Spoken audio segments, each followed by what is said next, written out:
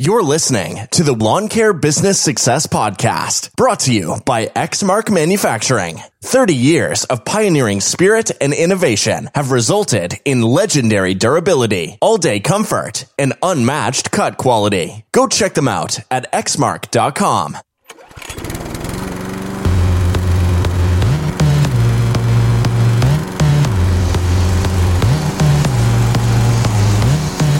You're listening to the Lawn Care Business Success Podcast, the weekly show sharing proven methods and systems in marketing, equipment, and customer service, educational and motivational, to help make your lawn care business an overwhelming success. Now here's your host, Julio Tomei. Welcome, Lawn Care Nation, to another episode of the Lawn Care Business Success Podcast. I'm your host, Julio Tomei, and this is episode number 350, entitled The Problems with Switching to Battery-Powered Equipment. Well, hello, everybody, and thanks again for joining me this week on another episode of the Lawn Care Business Success Podcast. Really appreciate you guys tuning in each and every week, and of course, for the questions, the comments, and the feedback that you guys are sending through. Spring is here. Hopefully, you guys have all had a chance to get out there and at least get your equipment dusted off.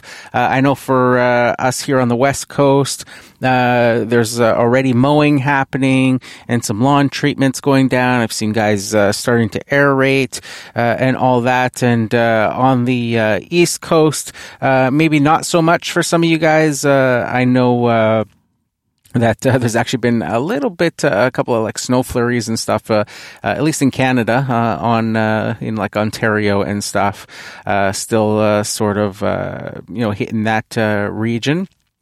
But hopefully, that clears up soon and all you guys can get out there on the ground and hit the ground running in terms of getting your lawn care business up and going for this spring.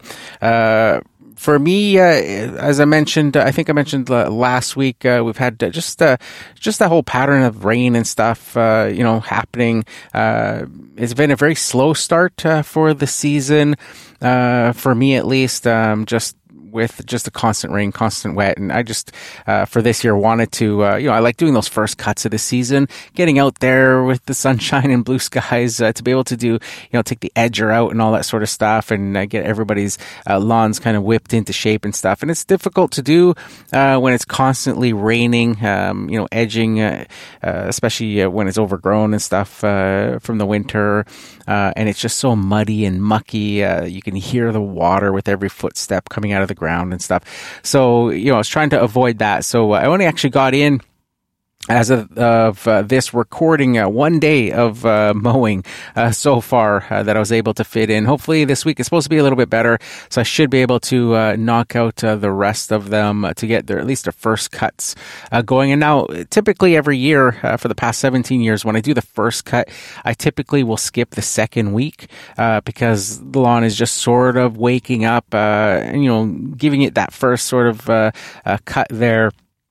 It kind of gets things going. I'll do like a moss control treatment on a lot of those lawns as well, ones that want that sort of, those extras done to it. But typically, going into that second week after that first cut, not too much is happening.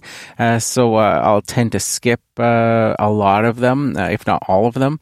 And then starting by the third week, then it just goes into the regular weekly rotation after that, and we get into it full time from then on till the end of the season. So this year, as I mentioned a little bit, I think I touched on it at the end of last week's episode, sort of ran out of time. It was something I was planning to talk about a little bit more, but planning on, what I'm, sort of my plans for this season in terms of the lawn care business goes. And I've been very intrigued. A lot of you guys know that I do like battery-powered equipment. I do see the value in using it in a lot of scenarios, and there's so many reasons for this. in terms of just the the noise. As I was saying that, I'm just laughing to myself because I was thinking another reason popped in my head as I go through saying things like reduced noise and the smell of the fumes. And, going through that list, but the other reason that kind of popped in the back of my head that made me laugh and was thinking to myself, and maybe because you're turning into a grumpy old guy. So maybe that's part of it too. But fuel prices, of course, are at historically record highs. But I've talked about how, for the past few years, I have dabbled with using battery-powered equipment. All of the Milwaukee stuff that I've had is sort of the extent of what I've used in my lawn care business in terms of battery-powered equipment. So it's the Milwaukee's the Fuel 18-volt system that they have. So it's and I do like that system because of the interchangeability or just that the way that their battery works on all of their tools. It's not a proprietary battery for that specific, tool for outdoor equipment. It's like you could take that battery that 18-volt system, and take that battery and throw it on a drill, or take that battery and throw it on, one of the 300, I think they're up to 300 different power tools, battery operated power tools that use that 18-volt system. So I really like it for that because it, and it's one of those things that I've heard a lot of people complaining about when I look into battery-powered equipment. I'll give an example of some of the complaints that I hear. So Echo USA, last year they launched or announced their new eForce 56 volt system, and they have a whole bunch of new battery operated tools that from the first looks of it seem to be pretty impressive. But where the controversy kind of comes up with a lot of people is that Echo did previously have a different battery-powered system. I can't remember the exact voltage. It might have been 53 volts or something like that. It was a completely different platform, and the new platform is not interchangeable with the old platform. You can't use the new 56-volt eForce batteries on the old system. And where that sort of is a pain point for people that I have observed in just reading comments that I've seen on people doing reviews and things of the new eForce system, you'll see people commenting who purchased the old version, the old battery-powered version. And, they're upset about that because, they invested quite a bit of money in buying a mower, a trimmer and stuff. And these are typically, from what it sounds like, homeowners at this point buying that stuff. And they're, upset that, they bought into the system that's only like a year old or 2 years old. And, now it's basically obsolete and stuff. Now, Echo has told... announced that they were keeping the old system as well, and that the new system, the new eForce system, would be available alongside the old version. Now, I don't know, that doesn't really make sense to me. If that's what they're saying they're going to do, then obviously that's what they're doing. Obviously, you would think the new version would be taking over the old version.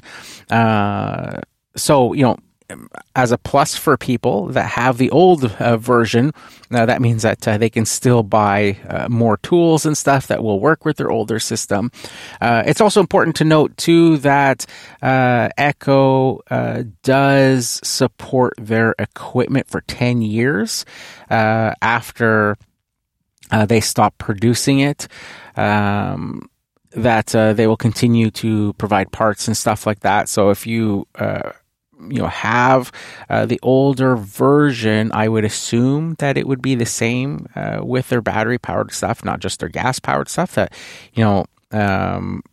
that hopefully, if you needed a battery 5 years from now for that older version or something like that, that you would still be able to purchase a battery for that older version.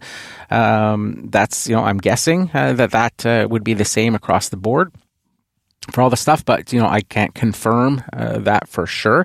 But that is some of the the pain point that comes from that sort of thing, because it's a proprietary battery system for that particular tool. And if they stop making that tool and decide technology is newer or different, they want to go in a different direction, they want to change the types of batteries, whatever the case may be, to increase performance or whatever the case may be, that then that's where that becomes an issue.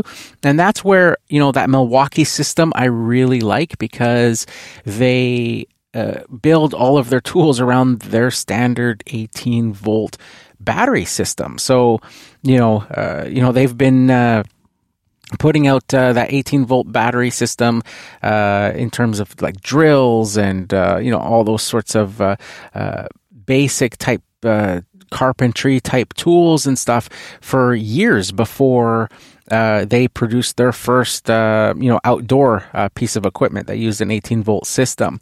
And so in that term, or in that sense, that's where I really like that part of it, because the batteries are, readily available.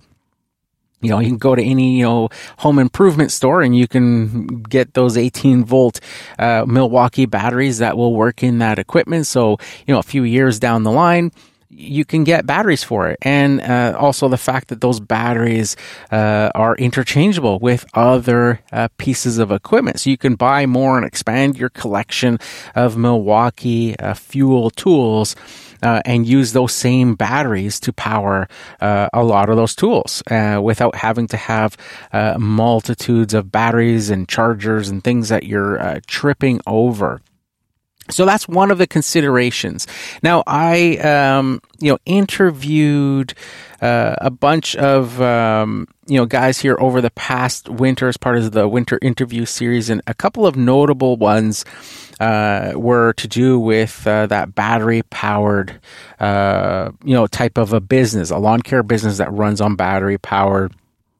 I interviewed Sandy DeLeon from Electric Turf Pros. That was, I believe, episode number 340. And then Michael Reed from Quiet Lawn in episode 341.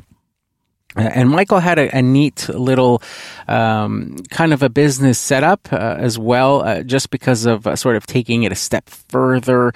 If you listen to that interview where he had Toyota Priuses that he was using, and of course he was targeting smaller, dense city-type lawns, which is why it sort of appeals to me, because that is, the type of lawns that I service as well.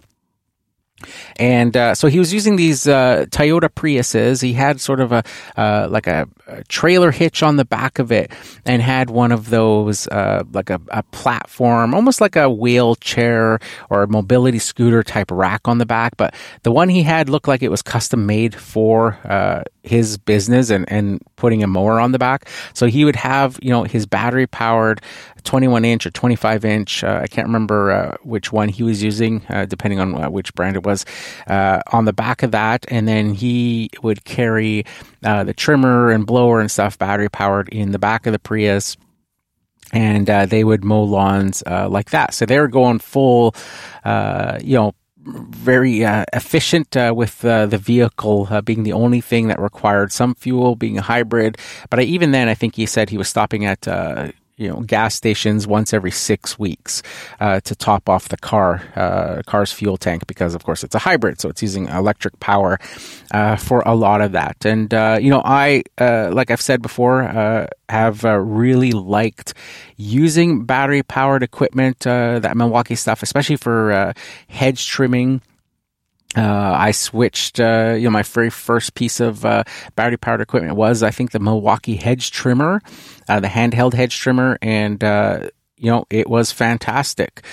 Just being able to, pop a battery in, pull the trigger, and away you go. Like no having to sit and pull the cord and try to prime it and get it to start, especially if you're using a piece of equipment that's rarely used. Say, if your, main tasks in your business are mowing and trimming lawns, but occasionally you have use for, say, a hedge trimmer or a chainsaw or something like that, where, having that gas version of that, which, I have as well. I have gas hedge trimmers. I have gas chainsaws. And because I don't use them very often, in some cases, especially with a chainsaw, it might be once a year that I need a chainsaw. And when I think about, the cut, for example, on a chainsaw, if I'm going to cut something, and how long it'll take to cut with a chainsaw, in most cases, it'll take me, 3 to 4 times longer, if not even longer than that, to just get the chainsaw started, because it's been sitting for so long in between uses. And, as we all know, even though, you're using mixed fuel and all that sort of stuff that has, stabilizer and things already in it, especially with Echo Red Armor stuff that I was using, it's not as bad, but it still does take a long time to get it started. And you're having to warm it up and idle for a little bit because, if you pull the trigger right away, it just stalls out. It's not warmed up enough and all that sort of stuff. So, it sometimes just becomes more of a pain to use the gas-powered piece of equipment for something like that intermittently here and there, where there's none of that with battery powered. If you're going to need that for that job that day, you just make sure you throw those batteries on a charger the night before, make sure they're ready to go, and you pop a battery in and pull the trigger and you're ready to go. No warm up time, no messing around with getting it started, and all that sort of stuff. So there's a lot of clear advantages when it comes to battery power, and ever since I started using the battery-powered hedge trimmer, I've since, have been able to use the Milwaukee Quick Lock system, which is basically like their version of a attachment-capable system, much like the Echo PAS system or the Steel Combi system, that sort of thing, where you get, a unit that can have, a stick edger, a string trimmer, a hedge trimmer, an extension pole, a little chainsaw pruning attachment, all that sort of stuff. So I have the Milwaukee Quick Lock system with their hedge trimmer attachment, as well as the string trimmer attachment for it.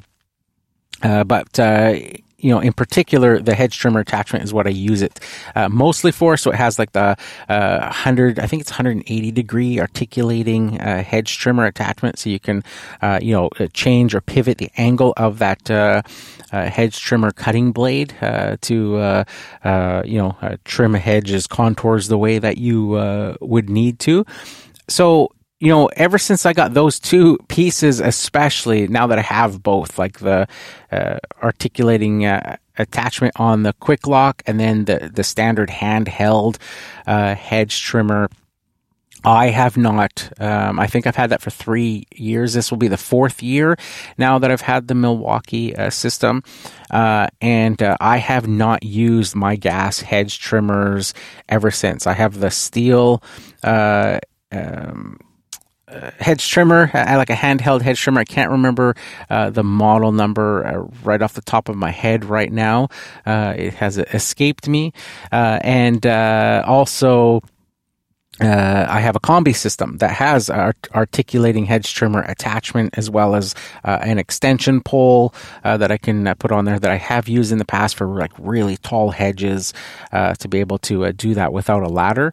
But I have not used either of those tools in the past 3, going on now 4 seasons ever since I got the battery powered stuff. The battery powered stuff for me is just a joy to use. Again, no fumes, no messing around with getting it started. Just put in a fresh battery and away you go. And the battery life on that Milwaukee system, at least, because I can't speak obviously to other brands and stuff because I haven't used any of the other brands, but at least on the Milwaukee system, it is true to their claims that, a sort of a 9 amp hour battery, which is what would come in with the hedge trimmer if you bought like the kit that includes like a battery and a charger, is 2 hours of continuous trimming, of hedge trimming with a full charge of that 9 amp hour battery. And depending on the tool, that run time is different. So if you take that exact same battery and put it in their string trimmer, then it's only an hour of run time on that same battery. On the hedge trimmer, it's 2 hours. And I think if you put that same battery in their handheld blower, then I think that's one of the lowest run times that they do on that. Can't remember exactly what the run time is on the blower off the top of my head, but it's lower than an hour using that same battery. So interesting that the different tools, obviously run the batteries down differently, even though they're the same batteries that you can use. But in a hedge trimmer, and that's why I always recommend, if you want to dabble in battery powered tools, one of the best things that you can do right off the start as your first sort of tool would be a hedge trimmer, is use that, because they just seem to be the most efficient when it comes to using battery powered equipment. So that would be my recommendation for that, is look at a hedge trimmer first if you're looking to buy your very first piece of battery powered equipment. So, I've been, really, sort of looking into this,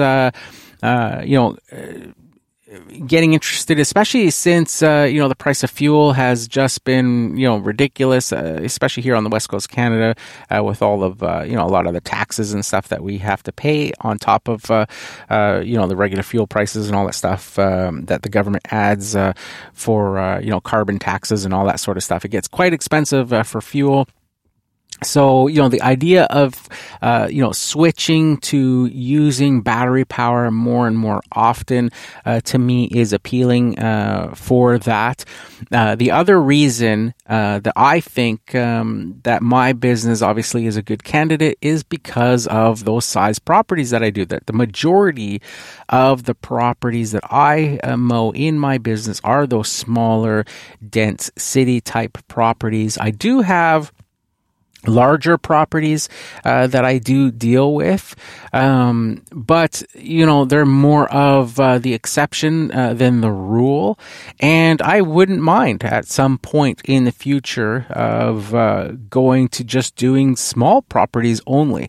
I've long said before, I've done YouTube videos on this as well, that at least in my business, in my geographical area where I service properties, that I believe, and I've not only believe, but I've proven to myself in pricing and all that sort of stuff, that the small, dense city properties are by far the most profitable to be mowing. Not only because the equipment is a lot more inexpensive when you get to the mower side. Obviously, trimmers and blowers are the same, but when you get to the mower side of it, you're typically, push mowing these small, dense city properties. A lot of these are tiny little lawns that you would use, just a 21-inch mower or a 30-inch mower at the most on.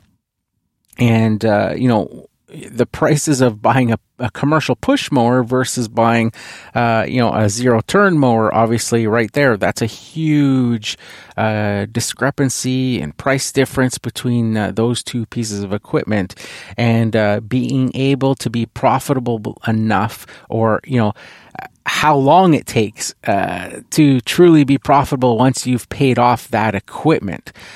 So it's, like I said, it's, for me, it's a no-brainer that the small, dense properties are way more profitable. The other thing, too, is that, if I get to like some of my larger properties, where I have to, sit on a mower for an hour, hour and a half or something like that, I might be topping out at like, $120 or something like that to do a large, property like that. And, you'll look at it and go, hey, that's great. You just made $120 mowing that lawn or whatever. But when I think about the small lawns that I do and the fact that, I can push mow them, and be in and out, in less than say a half an hour or so, and at the most, and on average, I'm getting $50 for, your average city property is like, well, it makes way more sense to mow smaller properties, especially as you get into like root density and stuff like that.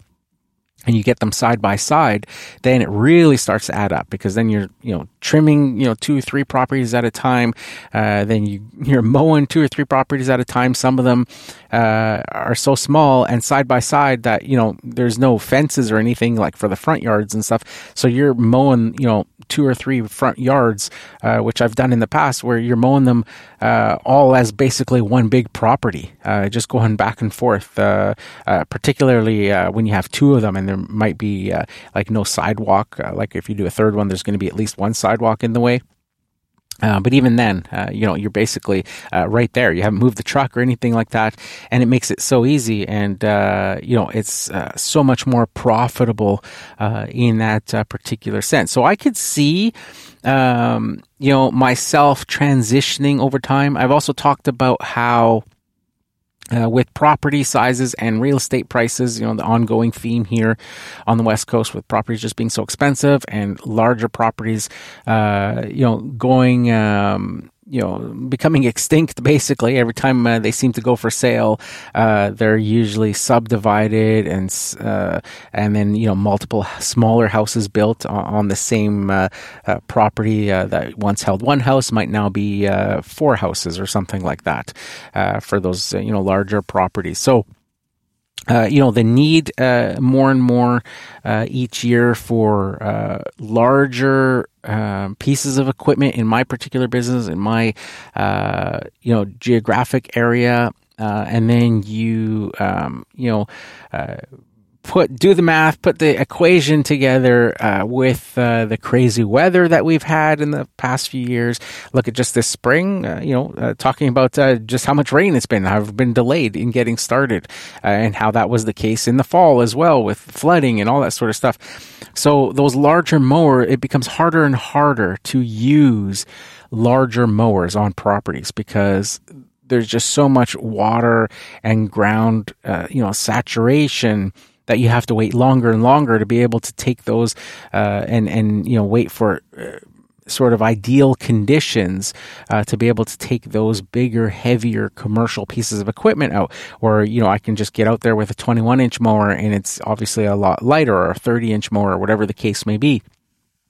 It's a lot lighter. So it almost, it starts to make sense as you see that sort of transition. The other sort of downside for me in, my particular business, again, something that I've talked about year after year after year, because of, those, consequences with the pricing of property and smaller properties and subdividing and, neighborhoods, being, full of what, I always refer to as shoebox homes, is that issue with parking. When you show up to a neighborhood like that, that has, a bunch of houses that have these tiny little, they're very, very tiny front sort of widths to the properties.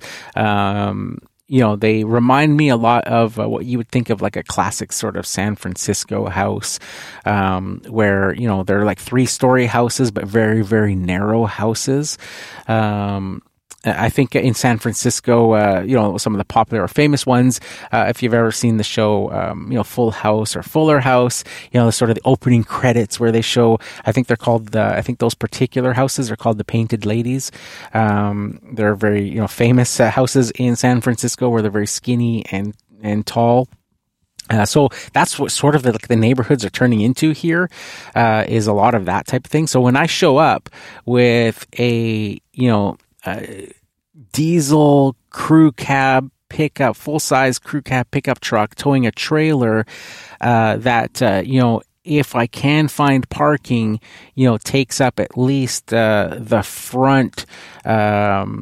frontage of at least two houses, going on to, part of the third house, just to find, a parking spot for, it becomes very, very difficult, for that, because there's just so many vehicles around, that cost of real estate with those three, stories. And then they'll have sometimes like a little garage in the back that has what they call a coach home above, sort of like a rental suite that they can rent out to help sort of, help pay the mortgage down on the house. So then you have, a potential tenants living at each house that will also have a vehicle parked on that front street. And then here I come with that, the big truck and trailer trying to find parking to do a thing. So I can see sort of, it was really appealing to me talking to Michael Reed from Quiet Lawn when he was mentioning, using like the Toyota Prius, just like a smaller vehicle. And it wouldn't necessarily need to be a Toyota Prius. It could be, a small little van even, like the Nissan. Nissan has that little NV200 cargo van. Would be a great little sort of cargo van setup for that type of a business. And incidentally, with that as well, they actually I don't know if they just announced, but I just noticed, at least in doing a bunch of research as well, that NV200 van is now available, I think, in Europe and maybe in parts of the USA as an electric vehicle. And it's called now the eNV200, so the electric version of that little van. And I was like, whoa, that would be just like, an awesome little vehicle for a lawn care business, little electric cargo van, especially if you're going all battery-powered equipment and to go, into something like that.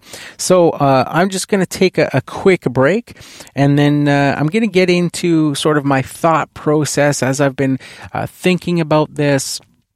Some of the other little moves that I've made towards this direction, and what I'm finding sort of problems in planning out how to transition to battery power. So stay tuned. Choosing the right equipment also means getting service and support you can trust. Hi, it's Michelle with the Exmark Customer Service Team. We are committed to giving you the expert technical support necessary to keep your equipment performing at its best.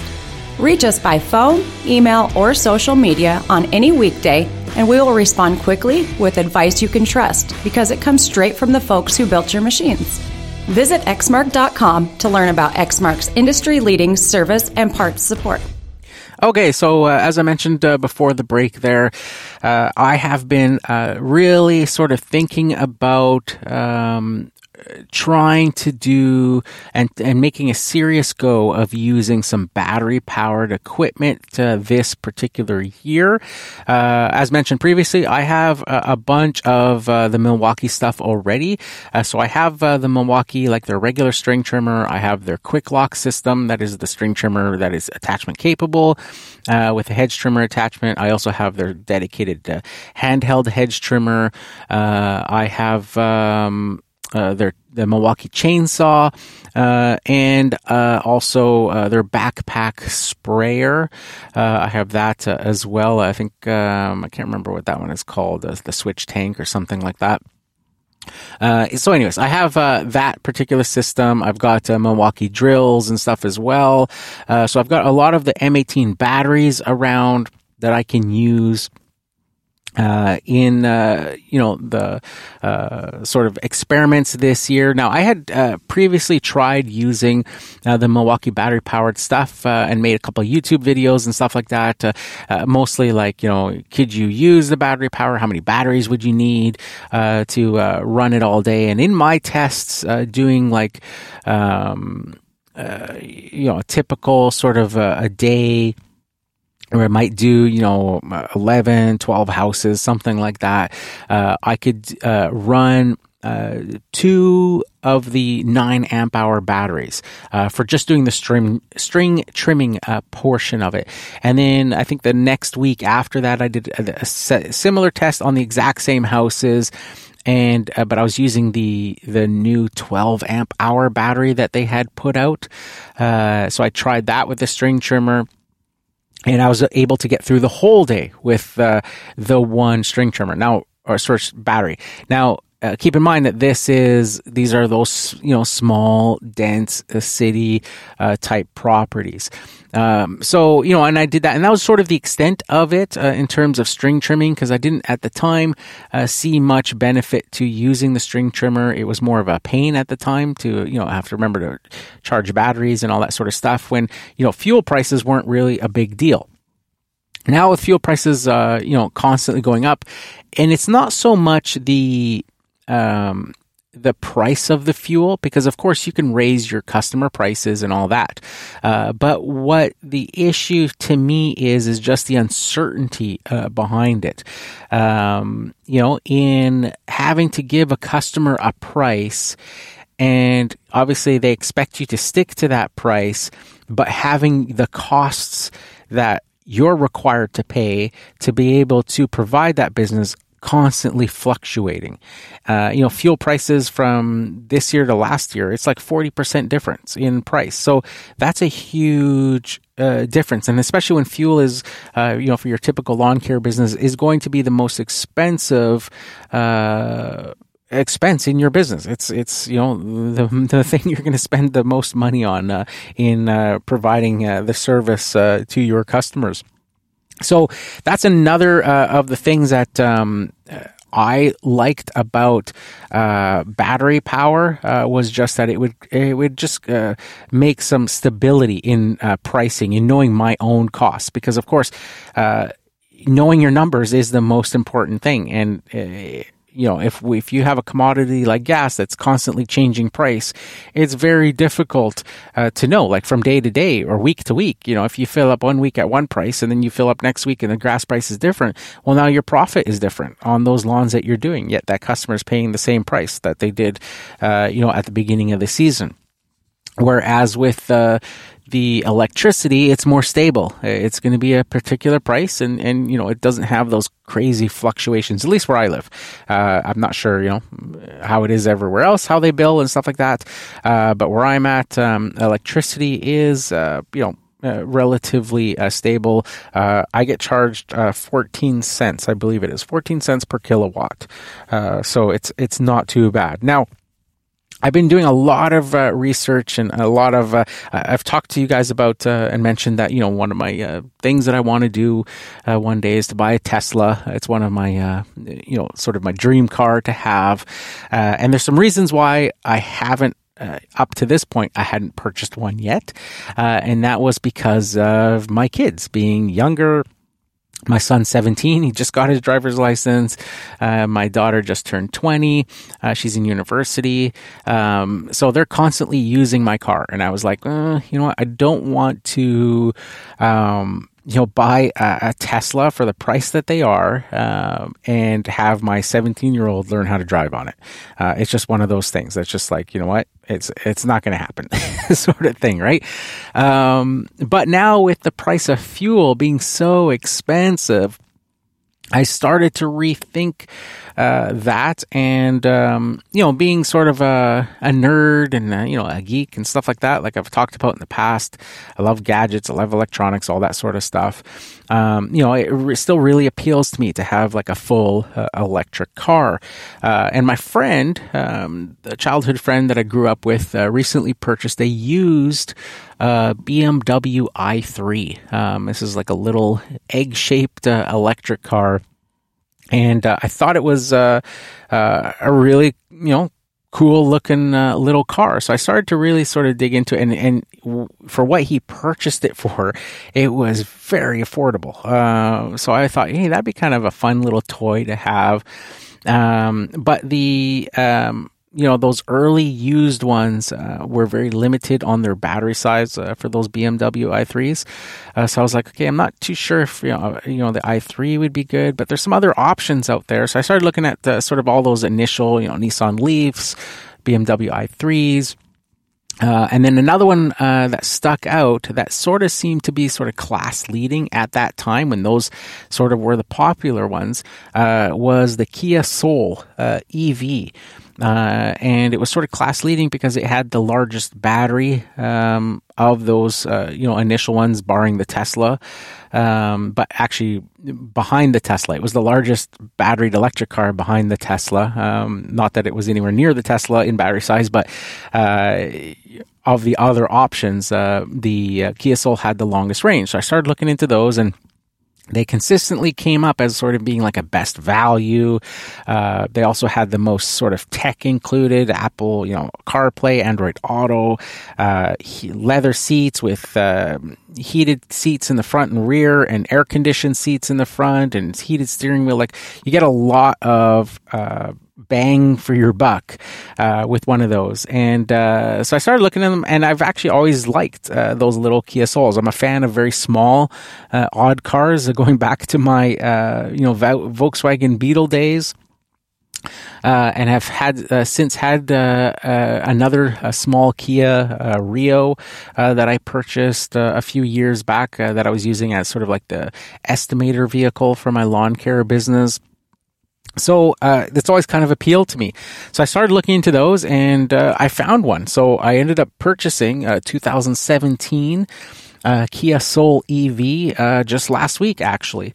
And it's been fantastic. It's been so much fun to drive around in this like silent little car that is so efficient, and it literally costs, when I was doing the math and trying to figure it out, to go from 0 to like 100% charge costs me about $3, and I think it was $3.60 something cents, or $3.70 something cents in electricity to charge it up. Now, of course, it doesn't have obviously the range of a Tesla or anything like that, but I thought, you know what? For the price of this vehicle, I could literally buy 3 of them for the cost of like a used Tesla. So I was like, it's like, it just makes sense. Like, especially with the kids using it, and that sort of stuff, that it just made sense to try it out. And it reminded me a lot of, Michael Reed with the Priuses, and I thought, hey, that would be kind of neat to kind of actually, try something similar just on a sort of experimental basis, even if it was like just a one day a week in my lawn care business, to try to go like fully battery powered, including the vehicle, the mowers, the trimmers, and all that sort of stuff. So that's something I may try to play with this year, is trying to figure out sort of a setup like that. So I'm going to start off initially with using, again, the Milwaukee string trimmer, at least because that's what I've got. I do need to sort out some sort of a blower. I don't have the Milwaukee blower. I may purchase the Milwaukee blower, or I may purchase a different brand blower. I'm also have been talking with some other manufacturers of battery-powered equipment, and we'll, if things pan out, maybe testing some more different brands out for you guys as well in terms of battery-powered equipment. Basically, trying to sort this all out, figure out how feasible it is, what would be required, and what are sort of the pain points that come up when it comes to using battery-powered equipment. Now, in terms of a mower, I was lucky enough, actually, Echo just sent out one of their new E-Force mowers, so the mower that they just released. The model number is the DLM 2100 SP, which stands, so it's a 21-inch mower, full battery-powered mower, and the SP stands for self-propelled. So it's their self-propelled mower. I believe it has a steel deck on it. I think it has a single-point height adjustment. It uses their 56-volt new E-Force battery system. It has a spot I actually just received it in the mail. I popped it open, put the battery on the charger. It's got this massive battery that came with it, 56 volt, of course. It's a 5 amp hour battery, so it's the larger of the batteries that they make. I believe Echo's only putting out a 2.5 amp hour and the 5 amp hour battery. But the mower itself has a spot for 2 batteries, but the mower only came with 1. But obviously, if you put 2 batteries, you're going to get long double the runtime with it. If required. So right now I only have the 1 battery to play with. So that will be the biggest sort of pain point to see, because I don't know if I'd can get a hold of getting more batteries for it to be able to do like a full day of mowing. That would be ideal to be able to do. Now, I think when I was talking to Michael and Sandy doing those interviews, that I think they were using, like on a good day, they were using, I think, as little as 3 batteries with the mower, the 21-inch mowers or 25-inch mowers that they were doing. Now, obviously, they were using different brands. I think they're using, one of them was using the Greenworks commercial brand mower, and then the other one was using, I believe, I can't remember. I'm just trying to think off the top of my head. I can't remember the brand. It's a very, very popular brand of electric battery-powered equipment. I can't remember the name. It's just gone blank on me right now, so I apologize for that. But anyways, they were using between 3 to 5 batteries, depending on what they were doing. It was more efficient from what I remember the conversations, it was more efficient to bag the lawns than to mulch. When they were mulching, that's when it would use more battery, which obviously makes sense because the motor's working harder to cut those grass clippings up while you're still mowing new clippings. So for me, it works perfectly because I bag everything. So it'll be a little bit more efficient to run it with that. But I don't know, exactly what the runtime is on this eForce 56 volt battery system. We'll see how far that 1 battery can get me. So initially, it's just going to be more just tests, individual tests of doing maybe 1 or 2 houses, or how many houses I can do on a single charge, because then, I don't have another battery to continue on and be able to do like a full day of mowing with it. So we'll see how that pans out. So I'll probably just do tests with different conditions, sort of, mowing, typical Pacific Northwest type conditions, mowing wet grass, mulching, all that sort of stuff to give you guys a sort of a rundown of that particular, those processes of that. Now, the other consideration that has me sort of thinking is, now I was thinking about this because I've been researching for that electric car that I purchased. It comes with what they call a granny charger, which is, most electric cars will come with that. Basically, just a charger that you can plug into your regular household, 110 volt socket here in North America.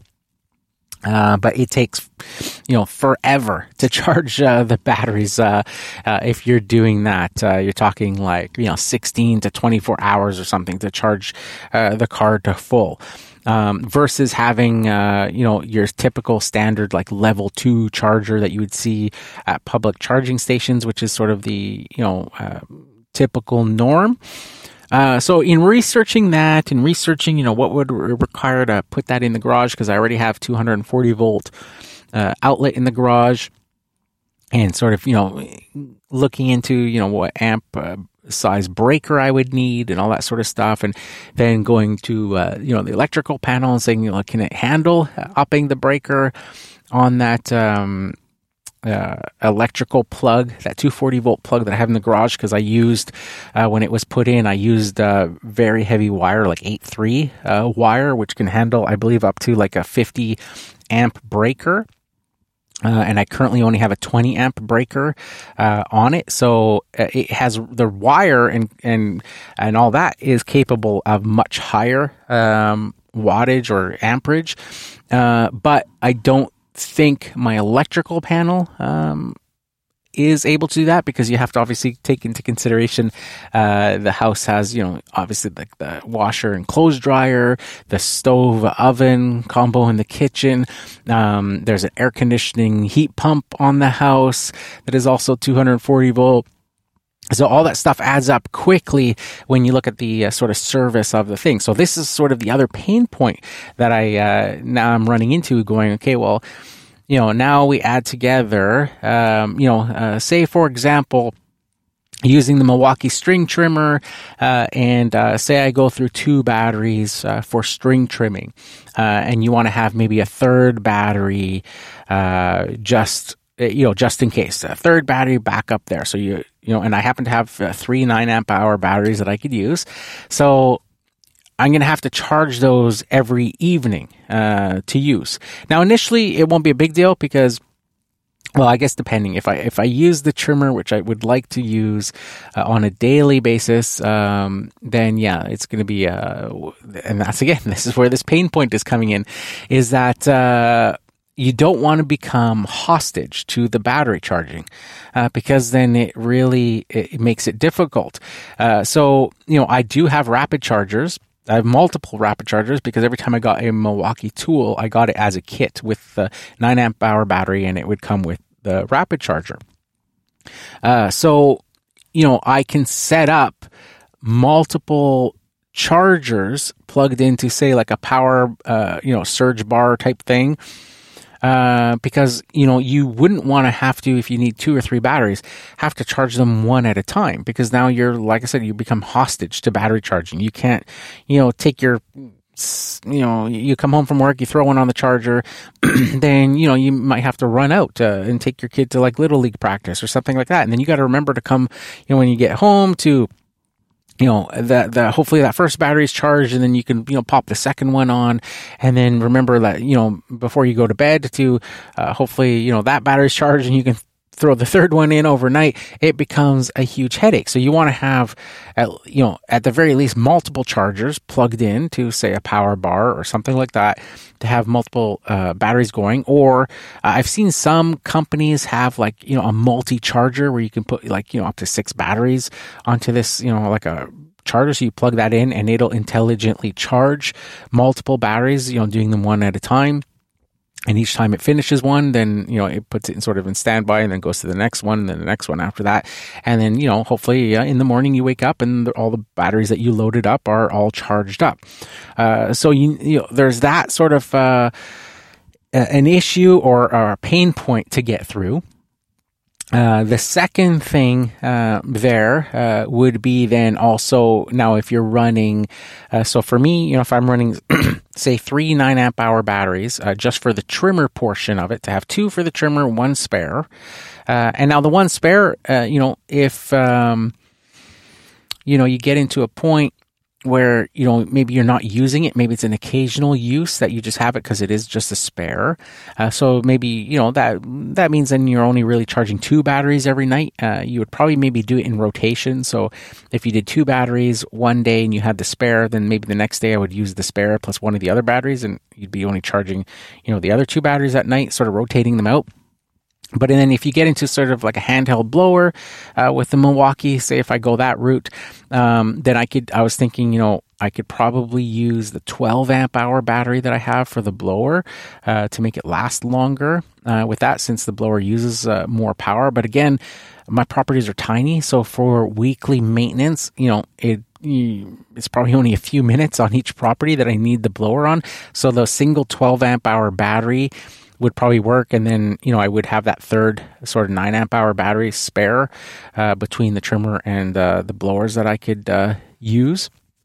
So, but then there's another battery that needs to be charged on a daily basis, and now you add in the mower, and if the mower requires 3 batteries or 5 batteries, like some of these other guys have been talking about, then you have to have a way to charge all of those batteries at the same time as well.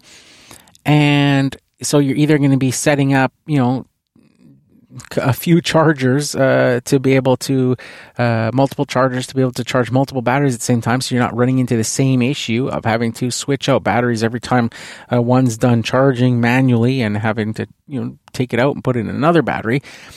You get into that, and then you add in the component of, if you're going full on with an electric vehicle as well, and you've got that charging, it can quickly, I would think, start to be a lot of load on your house's electrical system just in the garage portion, right? Just in tool chargers.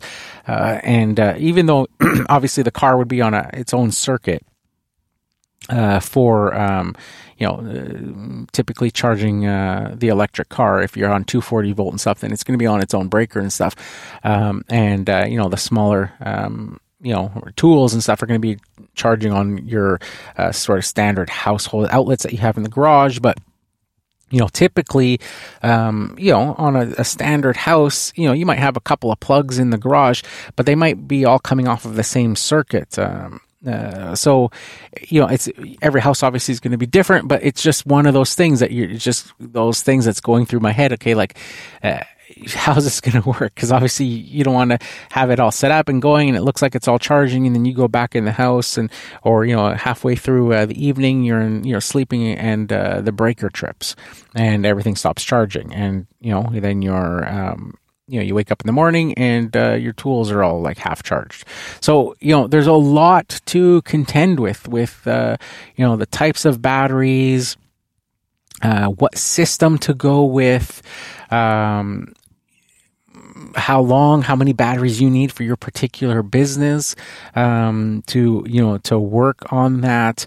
And there's no doubt that as the future continues, it's still very, very early days, even though we've taken great strides. This whole weekend that just passed was my first weekend with that little electric car. And I tell you, my kids took it out and drove to a mall that was in another city. That was roughly about 40 kilometers away. And then, obviously I had to drive 40 kilometers back. That would have been easily $20 in fuel for, him to drive there and back. And, it was like $1 in electricity use taking the electric car.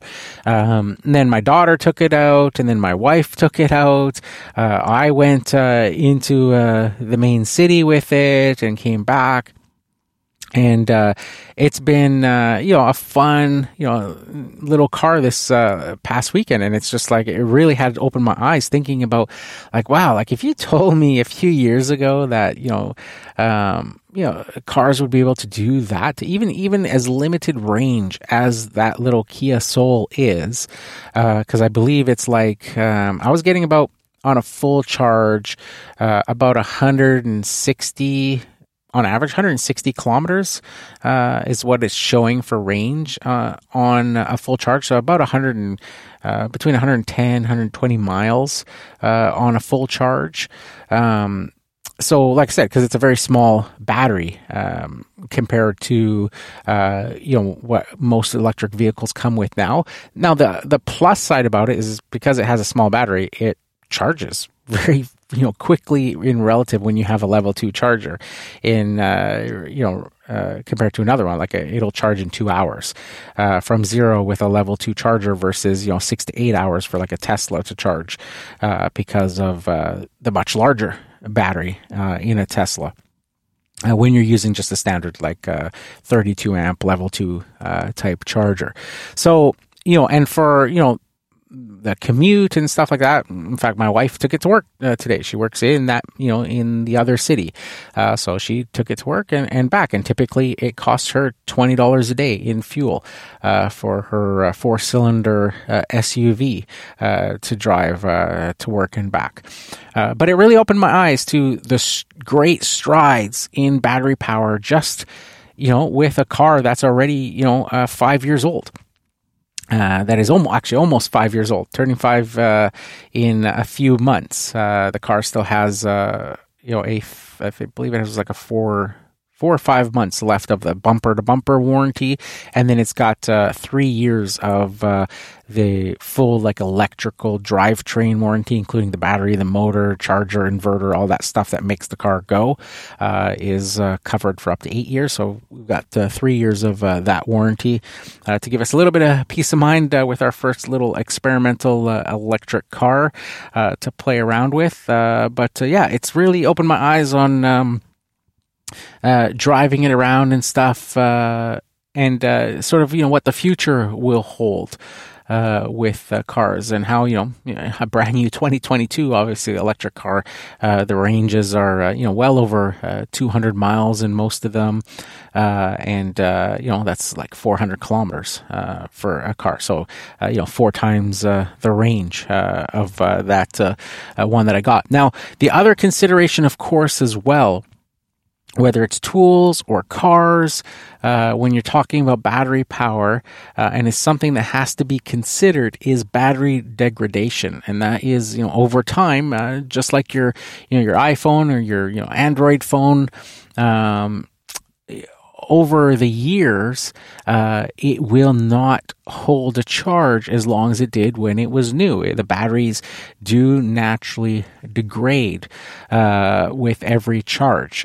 So, what was 100% full when, that battery was new, is less full when, it still says it's charged to 100%, 4 years later or 2 years later, whatever the case may be. So tools and stuff are going to be the same. Now, with cars, it's a little bit better because cars have, and cell phones and stuff too. They do, to an extent, have battery management systems where, like your iPhone in particular, if you plug that in and charge it, it will charge faster in the beginning, then it slows down the charge to sort of help mitigate heat and preserve, the longevity of that battery.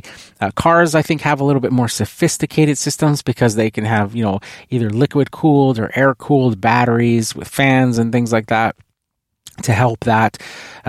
So, in that Kia, for example, I did a battery, what they call a battery state of health check, where you plug into like the OBD sensor, and you can use some apps and stuff that will read off of I think they call it the BMS, like the it's like the computer of the car, and will give you what the battery state of health is. And on that Kia, so for a car that is 5 years old, coming up on 5 years in a few months from when it was first sold, the battery state of health is currently at 97.6%. So it's at 97.6%, where when it was obviously brand new, it would have been at 100%. So over 5 years, and the car has like 70,000 kilometers on it, on the odometer. So I'm not sure what that is, probably like 40,000 miles on the car, something like that, I would guess. It's lost 2.4% of its maximum capacity over 5 years and that many kilometers. So it really does, with the car at least, kind of point to where they, these manufacturers say that, your electric car battery will probably outlast the car itself. And at only 2.4% degradation over 5 years, that's pretty good, considering that I think they kind of underestimate your range anyways, because, everything that I read about that car, brand new, it was advertised with, here in Canada with, 149 kilometer range, and, or 90, I think it's 93 miles. 93 miles or 149 kilometers for the range brand new. Well, I'm getting, on average, so far, the past 4 or 5 days that we've had it, getting 160, 165 kilometers of range currently, and it's still cold outside. And apparently, temperature has a lot to do with it. So on warmer days, you get more, and on colder days, you get less as you use, obviously, batteries strain a little bit more in cold temperatures, but then also you're also using things like the heaters and things like that, which obviously are going to draw off the battery. So you get less range. So for the car to be doing, in normal conditions right now, 165, which is more than what it was advertised brand new, and it's at 97% battery health, 97.6% battery health, tells me that, the battery is very healthy, and that, it probably would outlast the, life of the car. So it's very interesting. With tools, I think, it won't be as sophisticated when you look at the batteries and stuff for that. So you might have more degradation because we've all seen now with drills and things like that. When you're using that sort of stuff, the batteries can get really quite warm, and that is going to degrade batteries as well. So there's so many different things that have to be considered, and that's why I'm excited about doing this. Deciding to sort of take this to the next kind of level. And see, try to use at least the string trimmer on a daily basis. Once I get past my first cuts, I plan on carrying the gas trimmer with me. I'm going to be doing, last week I mentioned I started doing some of the first cuts one day, and I used just gas stuff for the first day. Second day, once I get all the first cuts down, edging done, all that sort of stuff, then I will continue the weekly maintenance with the Milwaukee stuff for now, and again, potentially maybe with some other brands to try out as well, and really sort of kind of figure out,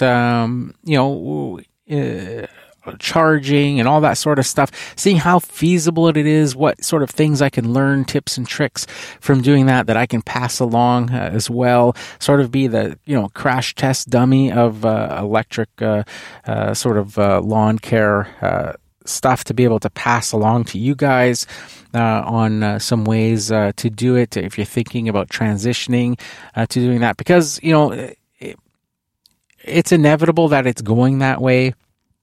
There's a lot of places already banning gas-powered lawn equipment or proposing bans against gas-powered lawn equipment. And I'd much rather be able to figure it out now and, address those quirks and stuff when I'm not forced to use that stuff, and be able to still be able to go and, grab a gas-powered piece of equipment if I need to. If things aren't working the way they are, or, the bugs and stuff aren't all kinked, worked out, that I can, go to the gas stuff, versus waiting till the last moment when, laws change and things happen. Now you're forced to use electric and you haven't spent any time or figured it all out and trying to, get sort of a groove on and running into issues. So I'd rather do that and obviously have some, for me, it's the geeky, nerdy thing to do, to play around and try different brands and try different systems and ways and to figure it out. And I think it would be fun to kind of do a full electric setup. And I've got one day a week where it would be perfect, where I just do very small houses. And it's always the one that gives me the most pain when it comes to parking and all that sort of stuff. So I thought, I wouldn't mind doing that. Like, doing that one day a week at least, where I take the electric car. My wife can take her SUV back to work that one day a week. I can take the car and figure out something kind of like Quiet Lawn, where there's like a rack on the back where I can put a mower on the back of it. So I'm not having to like load or lift the mower into the back of the car or anything like that.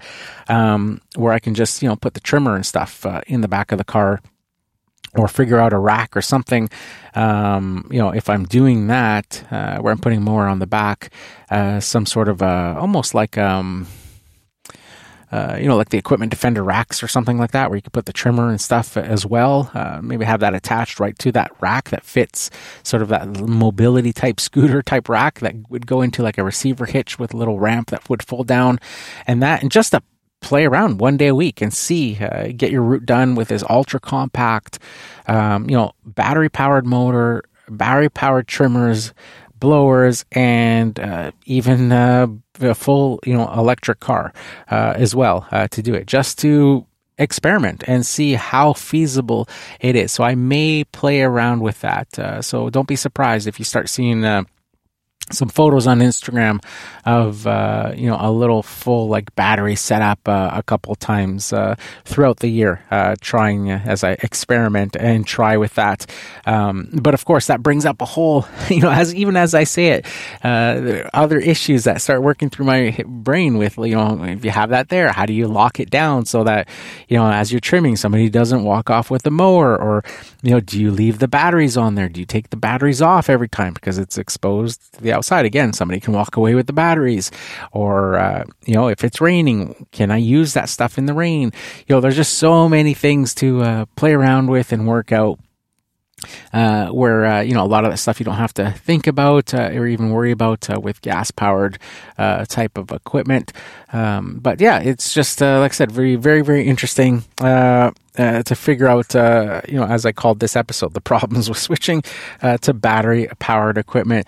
But I'm excited about trying it out and seeing, and again, like I said, being sort of the crash test dummy for you guys in terms of, the guinea pig, I guess, of, experimenting and kind of trying to figure out a system to use, or, maybe a profitable system of battery powered equipment that you could use for a lawn care business. Sounds like a lot of fun for me to try out. And then go, obviously, I can't do it every day with the lawns and stuff that I have set up, of course. And I also have that beautiful Exmark Navigator to do a lot of mowing and stuff on that I got last year. So, I'm not giving up the gas powered stuff anytime soon. But just basically picking a day a week where those neighborhoods and that route really would lend itself to battery powered equipment to be able to do that stuff. So that's it for this one, guys. Here's to wishing you guys all overwhelming success and freedom in your lawn care business. Bye for now.